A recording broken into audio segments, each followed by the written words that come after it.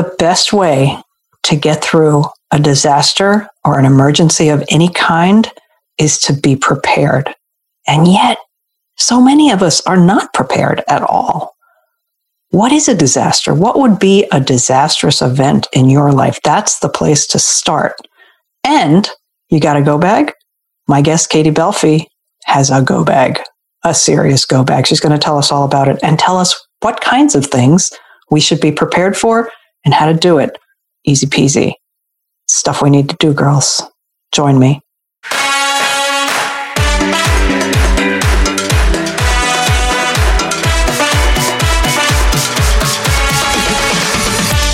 This is the Rebellious Wellness Over 50 podcast for women over 50 who have a lot of living yet to do, who want to enjoy the ride for as long as they can in good health and with a sense of humor, maybe a little wine. I'm Gregory Ann Cox, and I believe it's time to bust the myth that aging equals decline in every area of life. Nonsense. I would say something else, but I'll keep it clean for now. Aging happens, but it doesn't have to ruin your life. You just need to get a little rebellious in your approach. Hey, everybody, and welcome back to another episode of the Rebellious Wellness Over 50 podcast, where we talk about things that you don't hear a lot in the world, especially today's conversation about readiness and preparedness. Are you ready for anything that might come your way? We'll find out. My guest today is Katie Belfi. She is a readiness and resilience consultant. And I'm going to let her tell you about her background. It's really interesting in how she transitioned into actually working with individuals like you and I. Katie, welcome. Hi, Greg. Thanks so much for having me. You're welcome. I'm so excited to be talking to your listeners because I think that this topic is especially important for folks over 50 who might, sort of think that this is something that they've worried about their whole lives and they don't have to worry about anymore, or the opposite, feel like this is something that they really, really need. And I came about to individual and family resilience through a very varied career path. I was an attorney for FEMA. That really got me started in the emergency management world. And then after a few stops along the way as an emergency manager, I decided to go out on my own to help corporations and organizations and colleges become more resilient and more ready. And then in February of 2021, I lived through the freeze in Austin, Texas. Oh, wow. And, I just talking to my friends and neighbors, I was astounded at just how unprepared people were. And not just for a freeze. Like, yeah, sure, we're in Texas. You didn't have a snow shovel. But people were just completely unprepared for anything. Wow. And it was sort of a wake-up call for me. And when I got down to it and I reflected on the things in my life that have really driven me, my passion has always been for helping people. And so that was really my pivotal moment. And that's what redirected my business. And here I am today.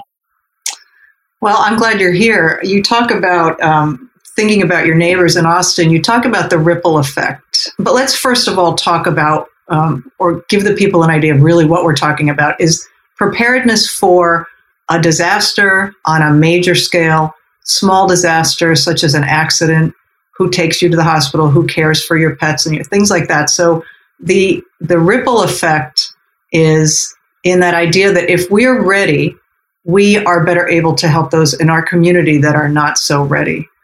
So let's talk about the most basic idea of readiness for, let's just say, you live in Texas, who thinks about a freeze? And maybe people had generators because they like their air conditioning to be on, and you do have power outages. But what are the things that people generally don't think about when we think about disaster preparedness or readiness?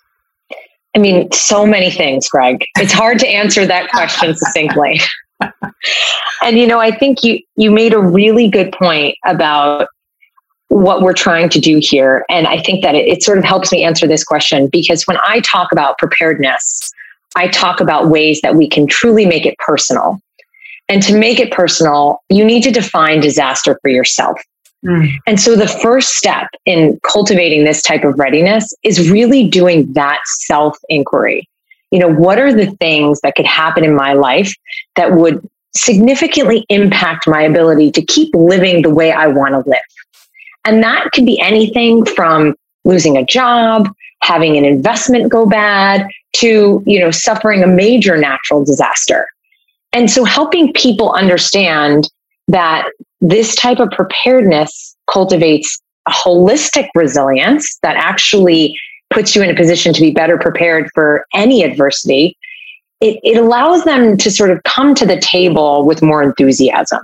And so step one is taking it out of that natural disaster silo and just thinking about preparedness as a way of investing in yourself. Like this is your new self-care regimen, is thinking about your preparedness. I like that idea. I mean, I do too. You really just broadened the scope for me, probably for the listeners as well, that it could be loss of a job, an investment gone bad. We talked a minute ago about a spouse unexpectedly dies.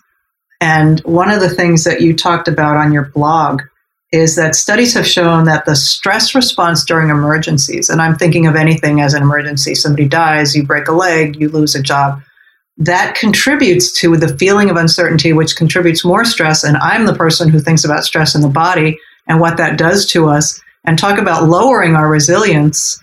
It does, right? Stress hormones will continue to circulate. So I love that you said, you brought that study in to bring to light that if we're prepared, that won't be part of the stress. We will know that we have something in place, so we don't have to worry and our head isn't spinning about all this stuff that we didn't do. And now what? That's the big thing. Now what? That's it. And, I deliberately put that study in there because I get this response all the time from people when I say, why don't you prepare for disasters? Or why haven't you prepared for disasters? The response is, it gives me anxiety. I don't want to think about it. It stresses me out. It stresses me out just to think about it.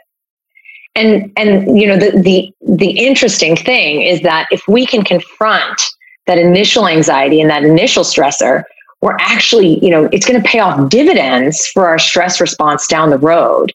Because thinking through this emergency situation and allowing ourselves to almost embody it and sort of think through like, okay, what would I do if this happened? What do I currently have? What do I need to add to this? We do just that. We reduce that feeling of uncertainty around our own safety, and we give our brains a memory of us being able to handle that difficult situation. So neurologically, it actually creates a sense of well-being in that difficult situation. And I bet people will think, oh, I've never done any preparing, but they have in some ways. So maybe you have children at home, so you learned CPR. Or you have an elder parent, so you got the paddles, the electronic one, and you learned how to use. I just recently learned how to use those paddles because we live in a place where there is somebody that might need it. Well, anybody could need it, and so all along the way, especially people that have children, you've taken steps to prepare to protect your children, to protect your home, to protect. And then there are these little subtle things that make such a big difference in the moment that we just don't think about. And one of those that comes up for me is, what happens if I need somebody? So my husband and I, we don't have our kids here. They live far away. What happens if one or both of us gets incapacitated? And like you said, you don't want to think about that. The same kinds of we don't want to think about, our parents don't want to think about. We need to plan, Mom, Dad. Yep. What would you like to have? Do you have a living will? Do you have a proxy?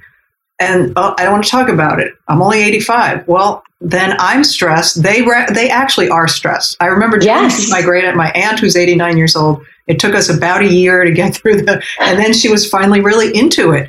But and so everybody is now stressed because we haven't thought about it. We haven't talked about it. We don't know. When we get to the doctor and they say, do you have a living will for this person? What do they want? And now at this point is not the time to ask anybody. Right. But I love the fact that, you mentioned that it took a year. I think that's a really important point, that we don't all come to this road to resilience we don't start at the same starting line. And especially given what we're living through right now and what we've been living through for the past 2 years with this pandemic, folks have been carrying a lot. There's a lot of stress. For a lot of people, there's trauma, there's hurt, there's loss. And that shouldn't be overlooked. I think that in our culture, there's a tendency to equate resilience with grit And I think that there's a careful nuance there. I think part of resilience is giving yourself the sort of grace to say, I'm not ready to do this right now. I need some time to recover from what I've just gone through, or I need to process the stress that I'm feeling based on the conversation that you're trying to have with me, but I'll come back around to it. Mm-hmm. And that's a key to resilience that's so often overlooked. I'm a pusher of preparedness, but for me, it's very important that we keep that human element in what we're doing. Hmm.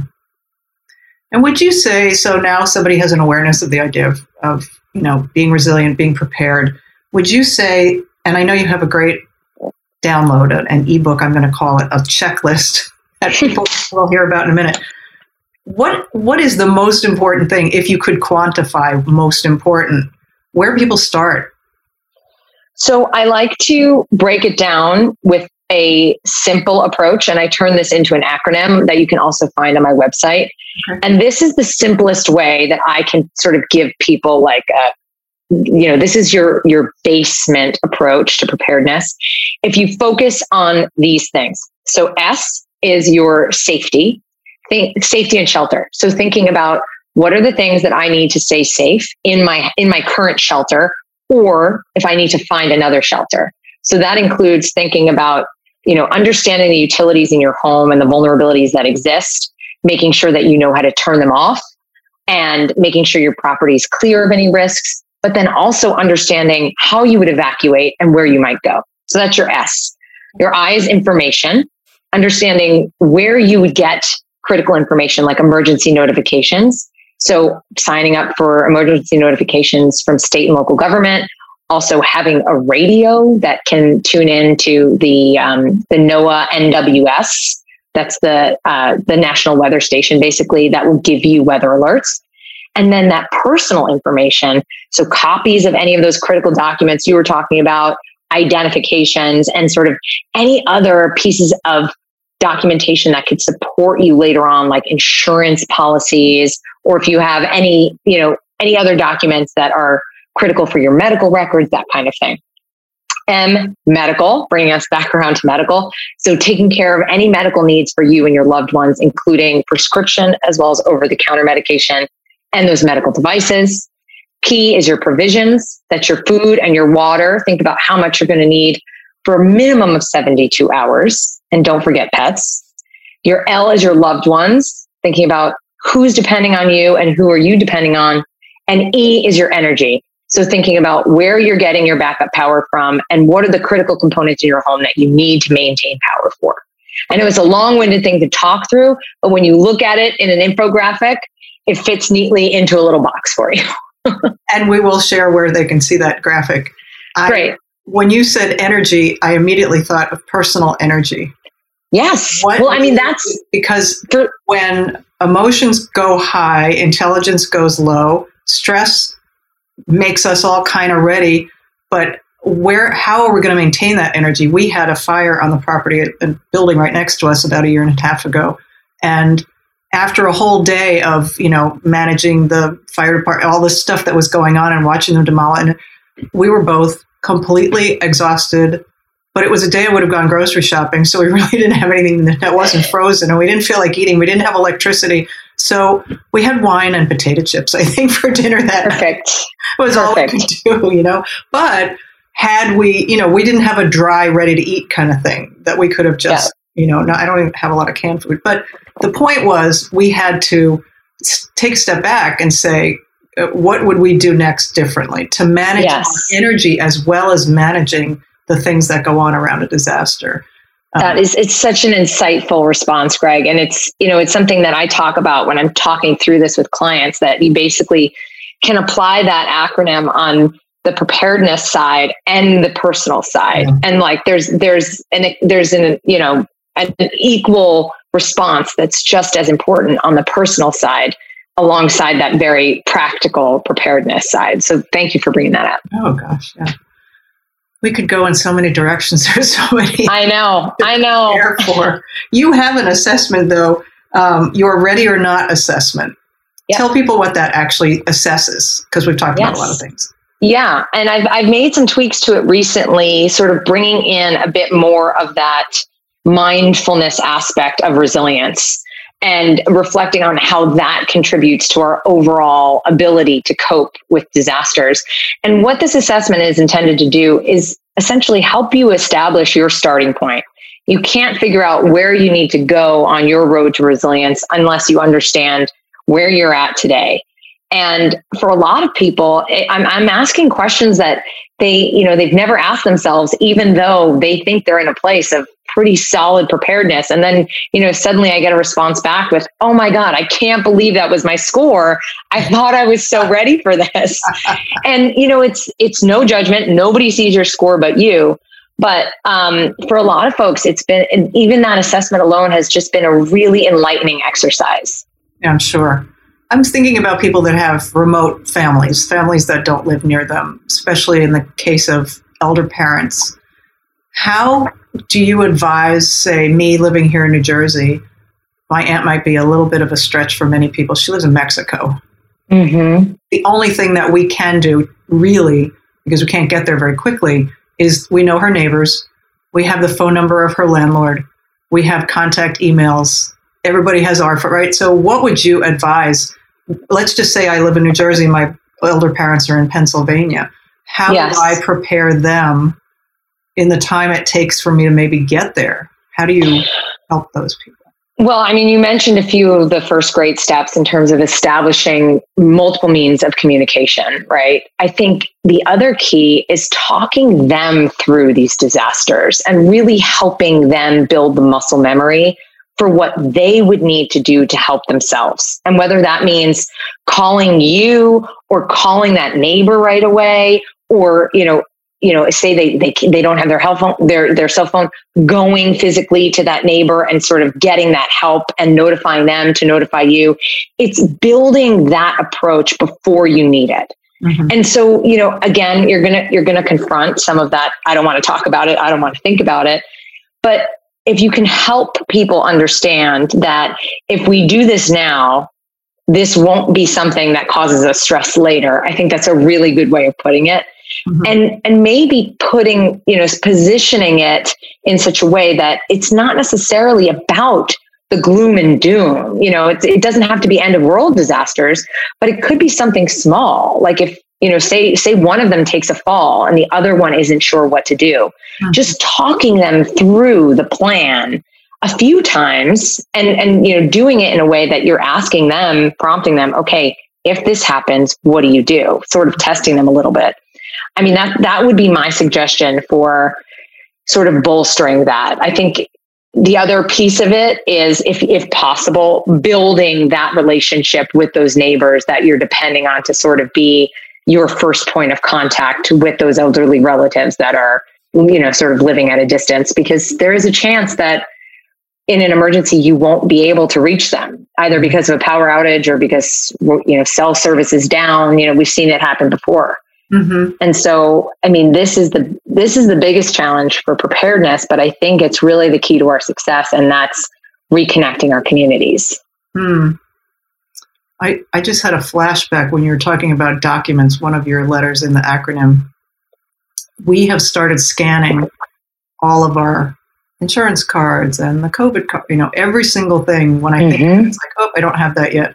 And that's an easy way not to have to worry about damage, because even in a safe, the safe could get buried under rubble, or you could not have access to it for a few days, and you might need, your insurance cards or something. So that's just a little tip for people who are computer savvy. Although just to complicate that a little further, okay. I do tell people to print an extra copy of the super critical stuff and put it in your go bag, just so you have a hard copy. You're not depending on your cell phone should it die or get damaged or lost. Yeah, good idea. And so, you don't need every file you've ever had, but just the real key documents. Have a copy in your go bag. What's in your go bag, Katie? So much stuff. Do you have a go bag? No, I don't. I have a go bag that I can carry on my back, because for me, that's essential. So this can be a whole separate conversation, but let's start with our safety and shelter. So for me, I think about what do I need to be seen, heard, safe, sheltered? So headlamp, reflectors, a whistle. I have a sort of thermal blanket in there, an emergency shelter, like pop-up tent that we could use, very small. It's not gonna do very much, but it's something. For information, I've got my emergency radio, the NWS radio, and I have a copy of all my documents. My medical, I have, thankfully, I'm not on any permanent prescription drugs, but I do have all of my over-the-counter medication that I depend on regularly packed up, noted with the expiration date. And I have a little calendar for checking in and updating that go bag. For my provisions, this is my go bag, so this isn't my full supply, just highly concentrated caloric bars and a few packs of emergency water.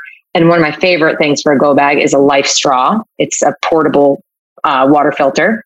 I've also got some iodine tablets.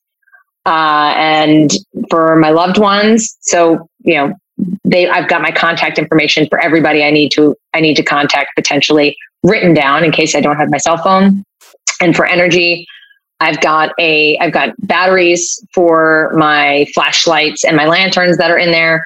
And then I have a solar power battery pack that's small enough that I can carry it with me, but will give me backup power to take with me. And that's really sort of the bare minimum. The one other thing that's in there is emergency cash, which it doesn't explicitly fit into the acronym, but if power's down, ATMs and credit card machines aren't going to be working. So make sure to always keep that in your go bag. It sounds so simple. I try to keep it that way. Simple. And Greg, when I think about bags, and I teach this, there's sort of basic, better, best. And it depends on a lot of things. It depends on your ability to purchase these things. It depends on your ability to store these things and carry these things. And my mission is to make preparedness accessible for as many people as possible. And I think that a huge barrier to entry is the expectation that if I can't build a bunker, I might as well not do anything. And, I really don't want people to think that they need to have everything in order to be prepared. Having something is far better than nothing. And at the end of the day, it's these capabilities that you cultivate over the commodities that you're buying that are really going to be the things you depend on. Mm-hmm. Did you put extra socks in your go bag? Always. Extra socks and gloves. Oh my God, I forgot to mention the socks. I was like, wait, my feet are cold. She didn't think of her socks. Plus, if your socks get wet, there is nothing worse than wet socks. Yeah. And then you won't be able to walk. Critical. Right. Let's talk about where people can find out. Where can people find that graphic that you talked about? Absolutely. So on my website, www.katiebelfi.com, on the resources page, there's a ton of free resources, including the full ebook that you mentioned, but also just individual resources that are nice little tidbits of information and templates to help you build things like your go bag. And I'm currently running a social media challenge on Instagram. It's also on Facebook, but it's sort of, we're getting over to Facebook. We're migrating slowly. And that's the Ready for Real challenge. And folks can sign up for that on my website as well and have all of the challenge content delivered to their inbox every day. As I have been, I'm on day 13, I think, and really enjoying it. I thought at first I do this because I really like to get to know my guests on a podcast, but then I thought, wow, there's a good idea. I hadn't thought of that. When I first got, I'd love to hear that. Yours was the ebook, and I have to say, I started scrolling, and I thought, I'm a failure already. I mean, if you download the ebook, it's really comprehensive, but don't feel like you have to do it all in one sitting, and don't feel like, again, you said earlier, no judgment, right? If it's a no, the first 3 pages are like, I don't know, that's okay. You're going to get to something. You're going to go, yeah, I got that, or I want to do that right now. I mean, honestly, this conversation and reading that book has made me start thinking about some of the easy things that we could do. And really, when you said, your shelter, like what matters most to us? In what capacity do I want to be ready? Because I feel like taking on everything right now. And that's exactly right. It's a choice, right? I don't want to be foolhardy, to use an old-fashioned word, but I also know my limit for taking in this stuff. I won't do it if it's annoying, That's right. That's right. And you have to respect your bandwidth. And I think the only way it will be successful for you is if that's your approach. I think that's the message, is that you don't have to be prepared for every single disaster. That's not the effective approach.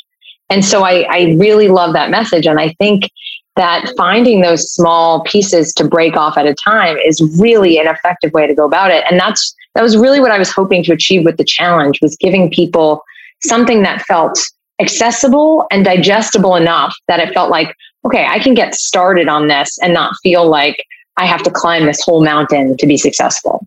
Yeah. And I feel like I'd be doing you a disservice if I didn't give you a couple of minutes to talk about the other work that you do for corporations. Sure. Yeah, absolutely. Yeah, I mean, that's really what started this all off. I sort of deliver what's considered emergency management consulting from soup to nuts. So helping companies, and from really colleges to Fortune 500 companies, build emergency preparedness programs. So establishing their plans, building a planning team, building a response team, conducting drills and exercises to sort of develop that muscle memory, all the way to helping these companies and corporations respond to and recover from disasters. So it's a really comprehensive service. And in doing that, I sort of realized that in many instances, the work I was doing was extremely successful if there were resilient individuals on the ground to carry it through. Mm. And without those resilient individuals, the institutional resilience really it crumbled. It can't be a top-down initiative. It's got to be a grassroots rise up. And so this effort has really proven to be a perfect complement for this work, because now I can sort of work with the C-suite and talk about what we're doing from a strategic level, but also provide the support for the employees and the staff to get to a place where they're resilient in their own right, to then plug into the institutional resilience strategy. And that goes back to the beginning of our conversation about the ripple effect. You Yes. have the companies, but you're also nurturing the individuals within the company who then go into their communities and their homes, their families. That's exactly right. Everybody gets better. Yes. I mean, just this conversation is a drop in that ripple effect. Yeah. I think when people insist on give me one thing to do to become resilient, it's start talking about preparedness. Yeah. Just start talking about it. It's incredible what a conversation with one person can do. I am going to spend 3 days with 10 of my high school girlfriends in a couple of weeks. We rent a house at the beach every fall, and we're trying to think of things. We're going to bring a card deck that has questions, and I'm going to bring your questionnaire about preparedness and just see where we fabulous. all live all over the place, but it's just, we're very similar and very different. So I'm curious to see what comes up. Oh, I love that idea. We can make this a game. We can turn this assessment into a game, Greg. You could, and I have a couple of prototypes. Actually, there are 2 card decks that might work for you. I will send you an email. Honestly. I've just been stewing on the idea of a what if scenario deck. So this is very synchronous. That's so interesting. Yeah. And those kinds of card decks are really becoming so popular now. Asking those heavy duty questions or funny ones, and, just to bond or create intimacy. Yeah, absolutely. Well, there you go. It's just been confirmed for you. You keep stewing on it. I will. Okay. Well, Katie, thank you so much. This has been really, really good information, very thought-provoking, and I hope that we have created a ripple effect amongst our listeners. Thank you so much, Greg. It's been such a pleasure. You're welcome. People, be well till next time. I'll be back in a week with something extra special as usual. Hey everybody, I have a favor to ask. If you enjoyed this episode or any of the other episodes that you listen to, please leave a review on your favorite site for listening to podcasts. You can also leave a comment on my website, where you'll find the podcast at the podcast tab or under any of the guest podcast episode pages. Thanks, it means a lot to me and I appreciate you. Be well till next time.